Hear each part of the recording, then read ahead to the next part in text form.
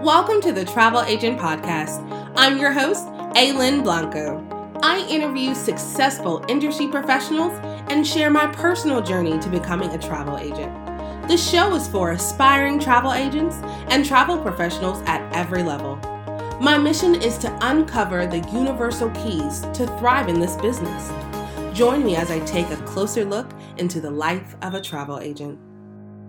Hello, and welcome to another episode of the Travel Agent Podcast. Today, we have another fabulous guest, and she is going to introduce herself. Thanks, Aylin. My name is Lori Hepp, and I am the owner of Playa Bella Weddings and Travel, and I'm a home-based agent focusing on destination wedding travel and luxury group travel, and I'm pretty excited to be here today. Awesome. We are so excited to have you. So how did you get started?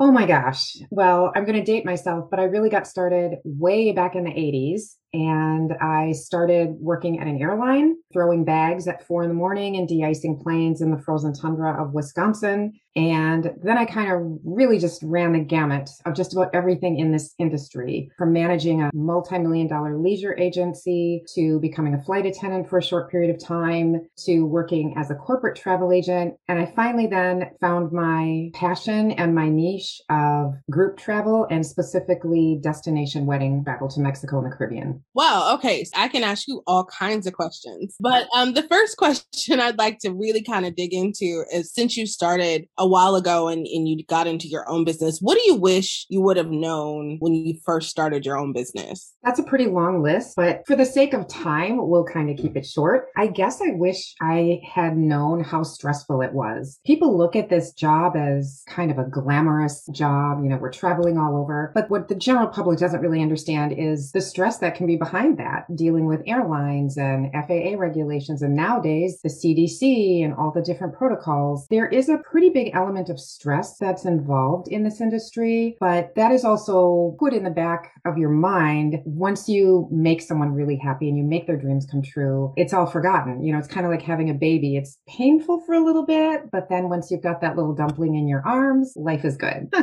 So how do you deal with your stress? Because I feel like over the last, 18 months now, it's been a little bit more than stressful. Yeah, for sure. It's been off the charts for everyone. And truthfully, I wax and wane from my self-care modalities, but truthfully, a good walk outside or even just at the Y, just going around that track, that really helps to clear my mind. Time with friends, just hanging out around a campfire on a Friday night just helps me decompress and get rid of all the stress of the week. And also looking forward to some trip that I've got coming up. That always helps to alleviate some of the stress. That's for sure. And a good massage might help too every now and then. Good massage. Yes.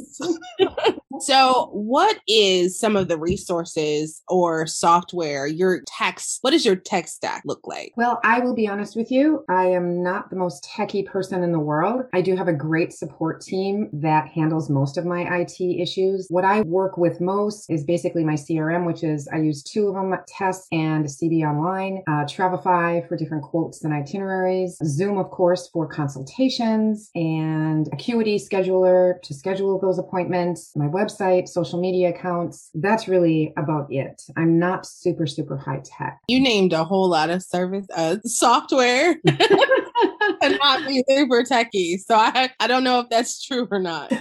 For those who are looking to getting into this industry, what is the one thing that you found has been the most important in developing a successful business? To me, developing a successful business and advice I would have for anyone getting into this business would be to find a niche. It's a big world out there, a big, huge planet. And to try to know all of it, I think we're doing clients a disservice because we become jack of all trades and master of none. And I think once we really find something that really resonates with us and is a passion for us, we can then hone in on that and we can craft that like an art. And you become this expert in that particular region or that particular type of travel, whatever it may be. And then you set yourself apart and you're sought out as a leader, an expert in that particular area of travel or region of travel, whatever you want to call that. I want everyone to hear that. And we talk about this very often, but the riches are in the niches. And as soon as you kind of narrow your focus, things start to make more sense and people know, right? Yeah. How have you kind of handled this panorama? What kind of conversations are you having with them to kind of reassure them, or, even the insurance conversation? What does that look like for you right now?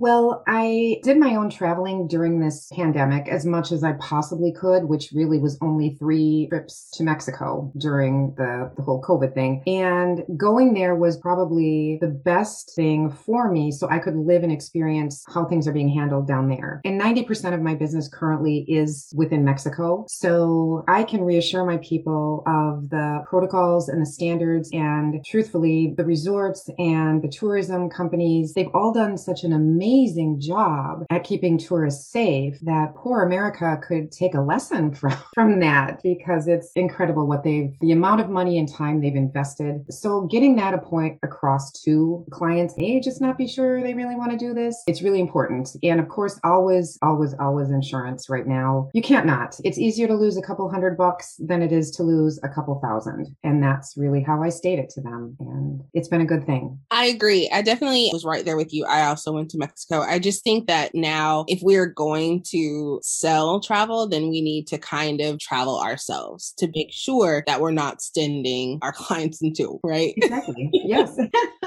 So is there anything coming up in business or personal that you're really excited about in the next couple months? For sure. This year, I've been to plenty of different conferences along the way that are romance travel related or destination wedding travel related, which is my focus. But this year, I will be attending Love Mexico in the Riviera Maya in November. And we are staying at Hotel Xcaret. And it's a 4-day conference filled with all things love and romance and destination weddings. And I was actually selected to receive their hosted lodging program, which not everyone that attends gets. You have to be vetted and fill out a form. And I was one of the chosen few that I get to be hosted at Hotel Xcaret. So I'm super excited over that. That's so exciting. Yeah. Congratulations. Thank you. Any plans to do anything outside of that, or with your business? Are you going to expand, get ICs? Is there any, you don't have to tell me. It could be a secret. No, I love telling. I love talking about my business. Actually, other than Love Mexico, I will be down there for a retreat as well with my host agency. And then I'll be spending some more time doing some resort inspections and meeting with some other vendors down there that I work with quite a bit. So a lot on the table for November. I'll be there for 2 full weeks. But it's interesting that you asked about an IC. I did just bring on my very first IC, and I'm super excited. She is an ex-coworker. We worked together at Funjet Vacations for a while, and she stayed there quite a bit longer than I did, but she's got a good feel for the business, a passion for the business, and incredible customer service skills. So she's really going to be a great asset once I find the time to really sit and train with her on some of my systems. It's exciting. Well, it sounds like you have a really full rest of the year and leveling up. So I'm excited to kind of follow your journey and see where you are in, 6 months to a year. And I just really appreciate you coming on the show and sharing your expertise and your experience. Well, my pleasure. Thanks for having me. Thank you so much. All right. Thank you for joining the Travel Agent Podcast. Don't forget to subscribe, rate, and review. Visit thetravelagentpodcast.com for more information about today's episode and other travel agent resources. Be sure to tune in every Thursday for new episodes. Until next time, continue to build a travel business you love.